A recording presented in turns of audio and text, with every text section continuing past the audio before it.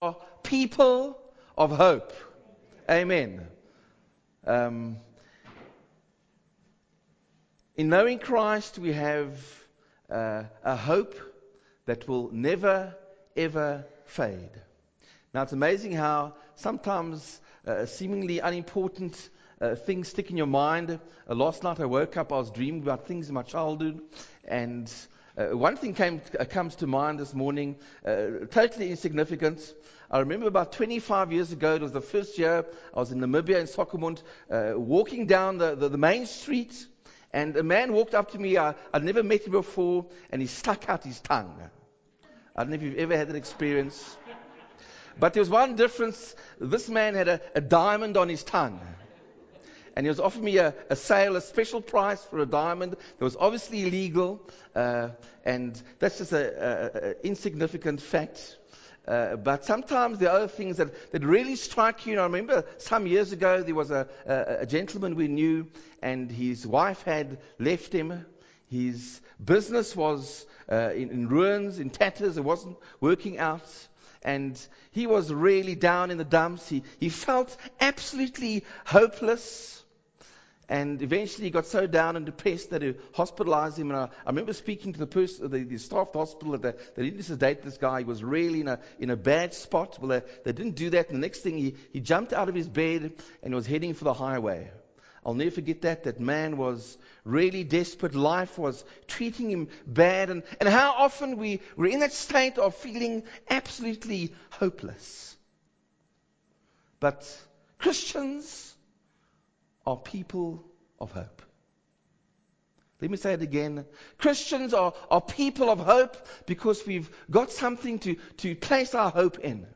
Now, if you turn your Bibles to 2 Corinthians chapter 4, and I'm going to ask you to open your Bibles and keep them open because we're not going to project the thing on the scriptures on the screen. I was thinking that we need to use our Bibles, or open your tablets if you haven't got a Bible, or your phones. Hopefully you've got a phone with a Bible on it. 2 Corinthians chapter 4 and just one verse. I wonder if Marlene can get me some water. Thank you, Marlene. A bottle of water will be good. I see my bottle has disappeared. 2 Corinthians chapter 4 and verse 16, just the first, is it 6 words? 2 Corinthians 4 and verse 16, and keep your Bibles open. We're going to be working through this chapter. Therefore, Paul says, we do not lose, what's the word? We do not lose hope. Though our outer self is wasting away, yet our inner self is being renewed day by day. But I want to focus on those 6 words. Therefore, Paul says, we do not lose hope. Thank you, Marlene.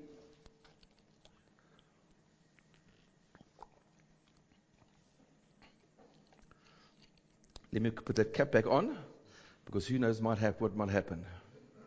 Why can we as Christians have a certain hope? People who live for and serve God, why can we have an absolute and certain hope? I want to share 5 pictures that Paul gives us, perhaps 5 convictions or 5 perspectives of the Christian life that give us a certain hope. The first perspective I want to share this morning is the perspective of the glory of God. Now I want you to turn in your Bibles, just go back to chapter 3, the previous chapter, and verse 12. 2 Corinthians chapter 3 and verse 12. And here's the first picture. There are 5 pictures I want to share with you this morning, and this is the first one. Therefore, Paul says, since we have such a hope, we are very bold. Friends, I want to say this morning that because of who Jesus is, who God is, we can be bold and confident. Therefore, since we have such a hope, we are very bold. We are not like Moses, who would put a veil over his face to keep the Israelites from gazing at it, while the radiance of God, what's the word? Was what? Was fading away. Then if you go down to verse 17. Now the Lord is the Spirit, and where the Spirit of the Lord is, there is freedom. And we who with unveiled faces all reflect the Lord's glory are being transformed into his likeness with ever increasing glory, which comes from the Lord, who is the Spirit. Now I'd like to say a loud amen to that verse. It's a glorious verse. Now, for the first picture, we need to go back to the Old Testament. In fact, chapter 34 of Exodus. Remember that Moses went up the mountain to receive the Ten Commandments, and he encounters God. And this encounter is so glorious that when he comes down the mountain, his face is glowing with the glory of God. Remember that story? But you know, this radiance of God's glory on his face was getting less and less. And day by day, he didn't realize it initially, but then he put this veil over his face. But this glory was and Scripture tells us, was a fading glory. Now Moses had to go up the mountain to meet with God. But you know, the good news for us is that we didn't have to go up a mountain or go to a place to encounter God, because He lives within us. And the great difference is that Moses' glory was a fading glory. But Paul reminds us that this glory that we have within is becoming greater and greater. And we can meet with God anywhere. In fact, Hebrews chapter 10 and verse 19 to 23 says the following. Therefore, brothers and sisters, since we have confidence to enter the most holy place by the blood of Jesus, by a new and living way opened for us through the curtain, that is his body, and since we have a great high priest over the house of God, let us draw near to God with a sincere heart and with full assurance that faith brings, having our hearts sprinkled to cleanse us from a guilty conscience, and having our bodies washed with pure water. Let us hold unswervingly to the hope we profess, for he who promised is faithful. Now friends, because God is living within us by his Spirit, that glorious radiance is increasing day by day. That's what Paul tells us in this passage. Now in chapter 3 and verse 19, it says the following. Sorry, not verse 19. It's chapter 4 and verse 1. Therefore, since through God's mercy we have this ministry, we do not lose heart. Now, of course, Paul had a special ministry, but I've got news for you. All of you are in the ministry. Amen? Amen. Not just the pastor or the deacons or the elders. Now, this word transformed. Let's just go back to verse 18. And we who have unveiled faces all reflect the Lord's glory, are being transformed into his likeness with an ever increasing glory which comes from the Lord, who is the Spirit. Now, this word they use in the Greek is where we get the word metamorphosis. And the first thing I think about when we speak about metamorphosis is caterpillars that are changed into beautiful butterflies. It's a wonderful process. It's an amazing process. And do you know that God is changing us caterpillars into butterflies? Now, we have this glory that is being radiating, God's glory, as we become more and more Christ-like. It was interesting, and as I read, that Moses reflected the glory of God. But you know, we as Christians, we radiate that glory because Christ is in us. And why is that? Well, in chapter 4 and verse 1, it tells us that we have experienced the grace and the mercy of God. Now, I want to go back to 2001. In 2001, Maureen and I, we toured the States. I think there were 8 or 9 states in the South. And we went to San Antonio, and there's a place called SeaWorld Theme Park, and they've got this gigantic roller coaster ride. Now, we'd never been on anything like this before in our lives, and we decided to do it. If you ask Marlene to do it again, she would never, ever, ever do that again. She was young and, what's the word, crazy. And you go through this roller coaster, it's absolutely mind-boggling. And right at the end, you've got this loop, it just goes right down. And they've got a camera near the end, and it takes a shot of every, is it a car, what do they call those things, going through, and you're going to see the people are screaming. Now, it's the most expensive photograph I have ever paid for. It was $10, and there was a collapse in the rand. It was 14-1. So we paid 140 rand for one photograph, but we've still got it in our thing somewhere. It was an absolutely amazing experience. It was an experience. But as Christians, we experience God's mercy and grace. Isn't that an experience? Far greater than a roller coaster, a ride. And friends, as we experience that grace, that mercy, our lives are transformed, and we radiate God's glory more and more. Isn't that glorious? Do you realize that as you grow in Christ, you radiate more and more of God's glory? Do you have a perspective of, not just of God's glory in heaven, but a perspective of His glory that is flowing through your Christian life?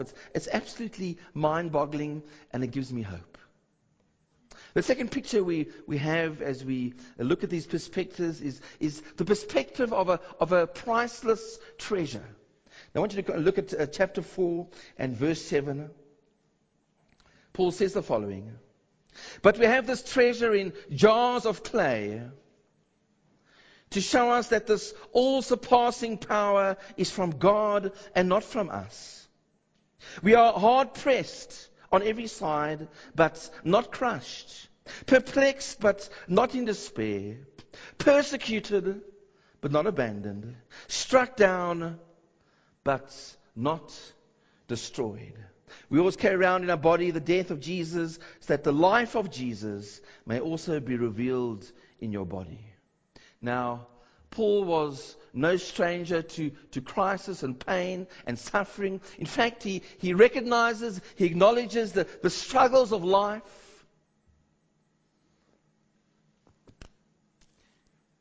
Paul certainly had experienced the sufferings, the pains of life, perhaps more than any of us could imagine. In fact, twice in this very book, he catalogues this list of suffering in chapter 6 and chapter 11. Troubles and hardships and distresses and beatings and imprisonment and hard work, sleepless nights and hunger, sorrow, beaten, stoned, left for dead, shipwrecked, in danger from bandits, his own countrymen, and false brothers. And certainly this man was no stranger to a hard life and to suffering. But friends, that wasn't the end of the story, because he knew he wasn't alone. Paul knew that Jesus, by His Spirit, was with him day in and day out. And as he speaks about this experience, he gives us a picture of a clay pot and the treasure that was hidden within it. Now, in those days, they'd hide treasure in pots to hide it away so nobody would see it. And often these were cracked and broken pots. The worse it looked, the better, because no one would suspect that the treasure was inside it. They had these cracked pots. Are there any cracked pots here today? I see there's one at the back. Okay. Cracked pots, not cracked pots. But the pot itself could be chipped and cracked and broken. But the treasure within it was unchangeable. If there's one certainty in this picture, it was the fact that the treasure would remain the same. And friends, isn't this a powerful picture of a great truth?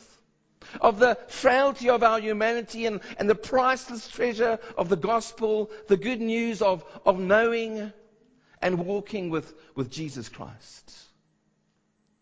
The treasure was knowing and having a relationship with the Lord Jesus Christ as our personal Savior and Lord. And so Paul could say in Colossians 1:27, Christ in you, the hope of glory. Hope for today, hope for tomorrow, hope for eternity. In Colossians 2:10, Paul goes in and he says, you are complete in Him.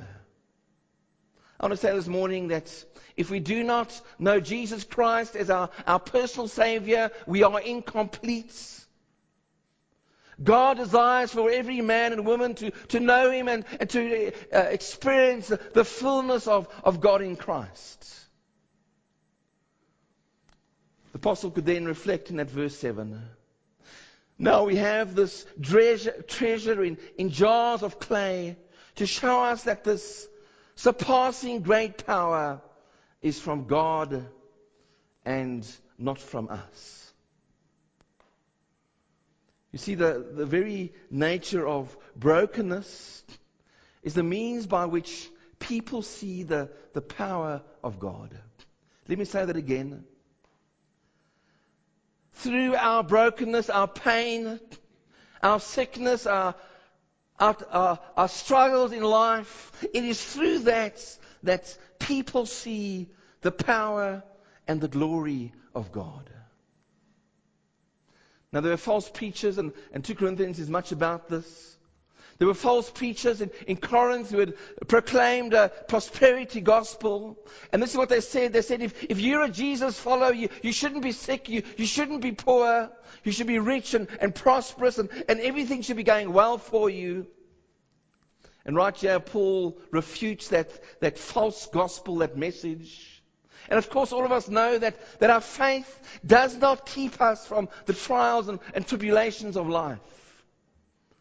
But you know, it's in the midst of the pain and the confusion and the hurts that Jesus comes. And friends, it's right there that we see the power of God in our lives. Our humanity shows the transcendent power of God in your life and in my life. Verse 7 again, now we have this treasure in jars of clay, to show us that the surpassing great power is from God and not from us.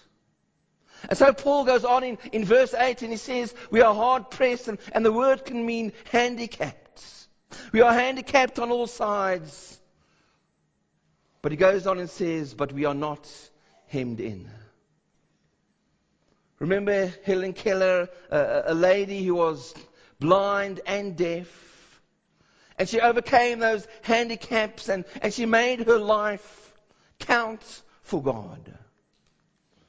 We are hard pressed, we are handicapped on all sides, but not hemmed in. We are perplexed, but not driven to despair. You know, Christians are like children who've just learned long division at school in mathematics in maybe grade 2 or 3. And suddenly they're faced with calculus. Life battles us like the baker and the butler of Pharaoh in Exodus chapter 40 until somebody comes to explain it. Perplexed, but not driven to despair. Verse 9, persecuted but not abandoned, struck down but not destroyed. Life certainly deals God's children serious blows, as it does with non-Christians. Our faith doesn't build a wall around us that keeps us from the storms. But friends, I want to say that Jesus gives you strength in the storms. Paul in 2 Corinthians chapter 12, he shared the following as he faced a crisis in his life. I was given a thorn in the flesh, a messenger of Satan to torment me. 3 times I pleaded with the Lord to take it away from me.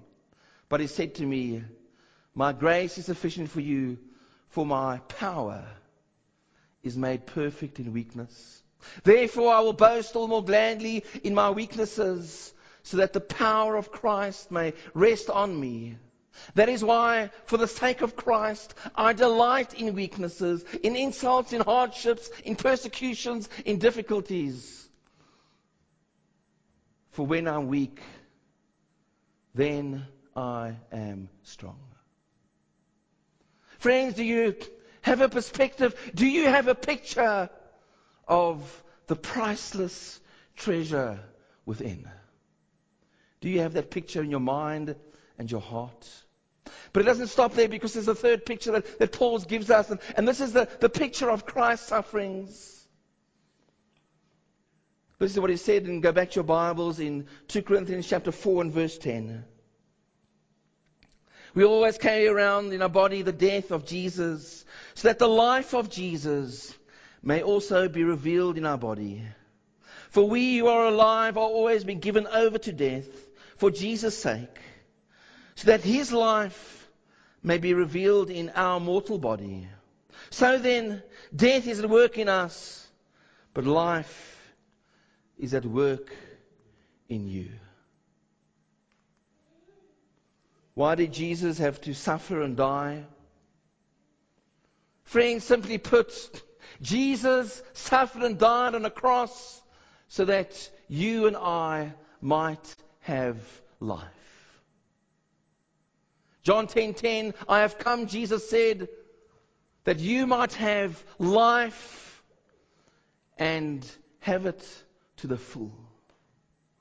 Henry Blackaby, when he wrote Experiencing God, he shared the experience of his young daughter who had cancer. And I know that some of you have gone through crises like that. It's absolutely devastating as we see one of our children struggling with health and full of pain, and we can do absolutely nothing about it. And as he wrestled with this, and he questions God's love, and how can a God who's so loving allow my daughter to have cancer? But you know, God spoke to him and ministered to him through that crisis in his life. And he wrote afterwards, reflecting on God's love. And he said the following: if you ever doubt God's love, look back to the cross. Friends, when you struggle and wrestle with pain and confusion, look back to what God has done in His Son, the Lord Jesus, at the cross. Christ suffered and died for you. And so later Paul would share this prayer he prayed, and I want you to turn with me to Ephesians chapter 3 and verse 17. Ephesians chapter 3 and verse 17.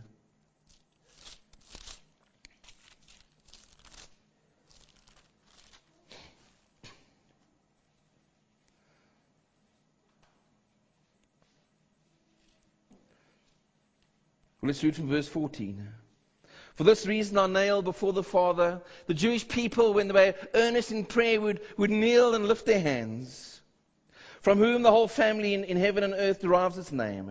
And here's the prayer, verse 16. Ephesians 3, verse 16.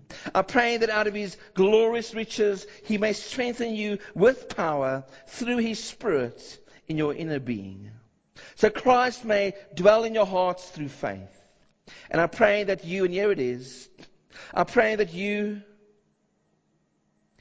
being rooted and established in love, may have power together with all the saints to grasp how wide and long and high and deep is the love of Christ, and to know this love that surpasses knowledge, that you may be filled to the measure of all the fullness of God. And then there's wonderful words we all know. Now to Him is able to do immeasurably more than all we ask or imagine, according to His power that is at work within us. To Him be the glory in the church and in Christ Jesus throughout all generations, forever and ever.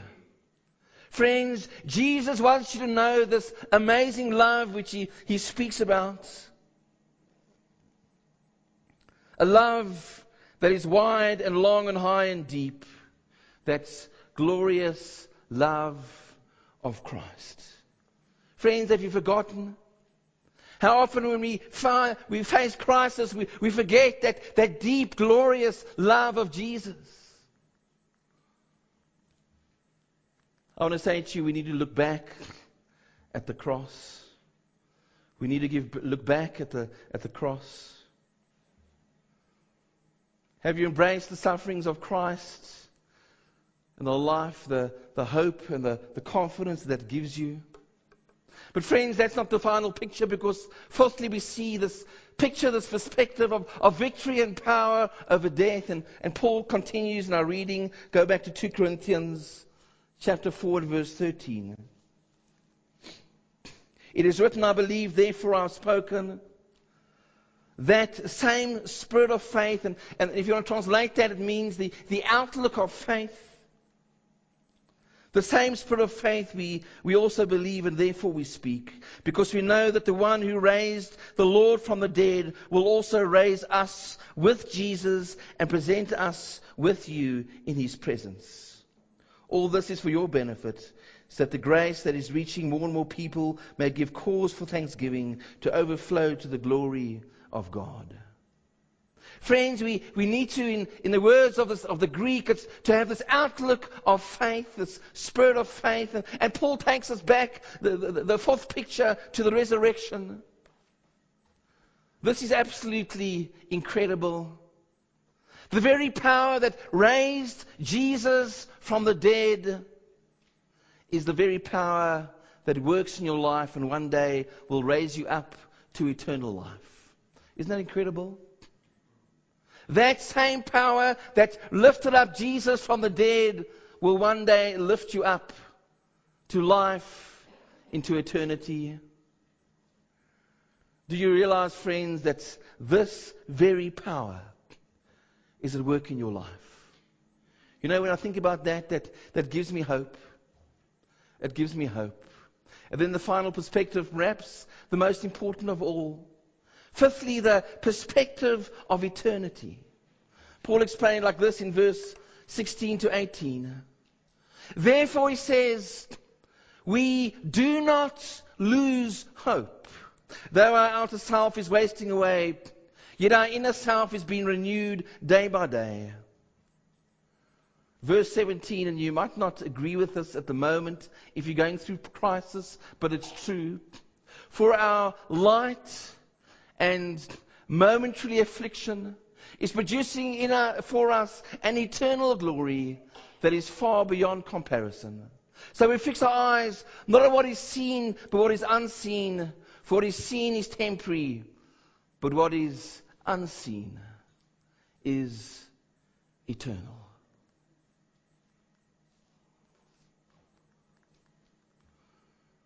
You know, it's so easy to get caught up with life and to lose hope and to lose perspective. But the apostle reminds us there is no reason to lose hope.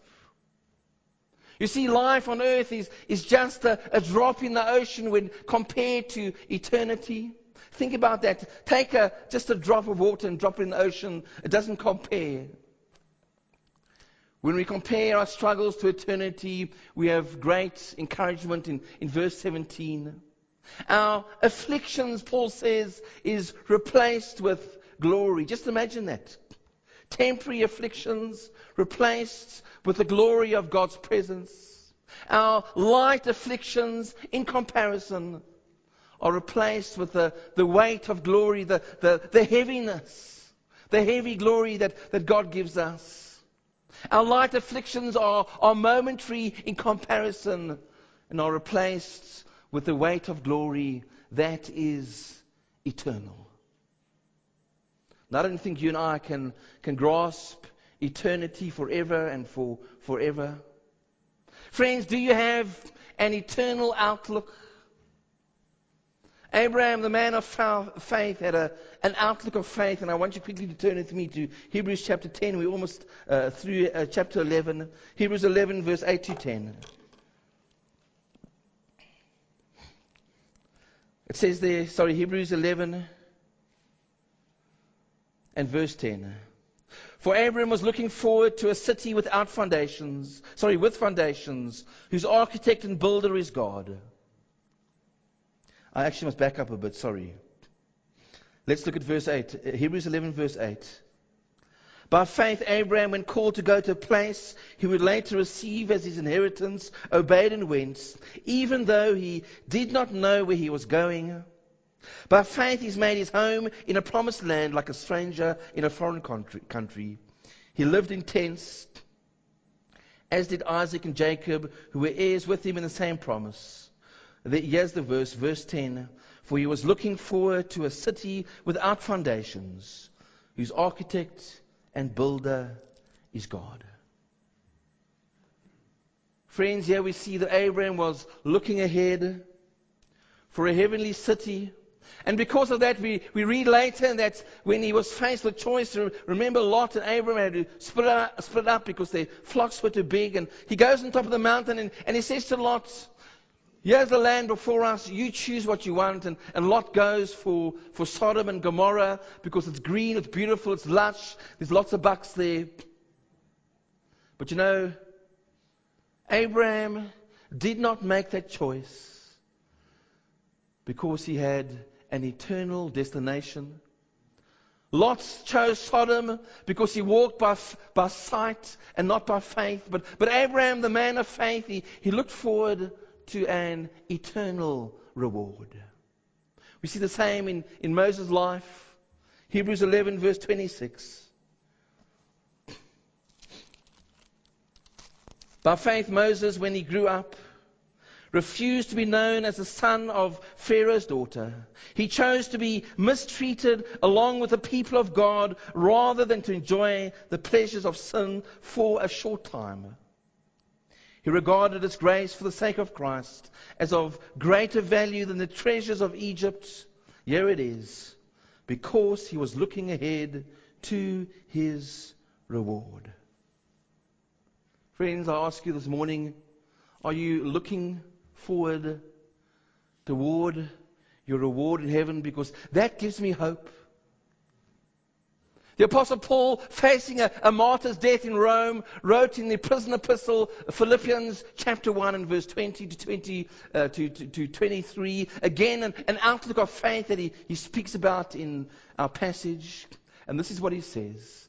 I eagerly expect and hope that I will in no way be ashamed, but will have sufficient courage, so that now, as always, Christ will be exalted in my body, whether by life or by death. Verse 21, for to me, to live is Christ, and to die is gain. And if I am to go on living in the body, this will mean fruitful labor for me. Yet, what shall I choose? I do not know. I am torn between the two. I desire to depart and be with Christ, which is better by far. Friends, do you have an eternal perspective? In closing, the Milan Cathedral has 3 large entrance doors. On the left door, the inscription reads, all that pleases is but for a moment. The right door, the inscription reads, all that troubles is but for a moment. And over the center door, that only is important, which is eternal. Isn't that so true? All that pleases is but for a moment. All that troubles is but for a moment. Friends, that only is important. That is eternal. I ask you this morning, do you have a hope and a confidence? Do you have the right perspective about knowing Jesus Christ? The perspective of God's glory. The perspective of a priceless treasure that is within you. A perspective of Christ's sufferings. A perspective of victory and power over death. And friends, an eternal perspective. That certainly gives me hope. Let us pray. Father, as we reflect on our relationship of knowing you. Lord, as we reflect on your grace and mercy that is active in our lives, Lord, we know that we can be people of hope. Father, for those who are struggling today, who are wrestling with issues, Lord, who have been blinded by pain, oh God, we pray, give us a perspective of Jesus. Father, we thank you for the glory that is within. Lord, the life change that you are bringing in our lives as we become more Christ-like. Father, we thank you for that power that is at work within us. And Father, we know one day that we will be in your very presence and experience the full glory of God. Lord, I pray that you'd help us to be overcomers. Lord, help us to have hope and confidence. Friends, as we bowed, maybe you're struggling today. Maybe you've lost a job. Maybe there's sickness or challenges at work, whatever it is. Won't you bring that to Jesus and say, Lord, I place these things in your hands. Lord, help me not to be overcome with doubt and despair, but Lord Jesus, to know the hope that you place in our lives. Won't you ask the Lord to do that right now in your life? Father, again, we thank you for the encouragement and the truth of your word. Lord, help us to ground our lives on this truth. We pray this all in your precious name. Amen.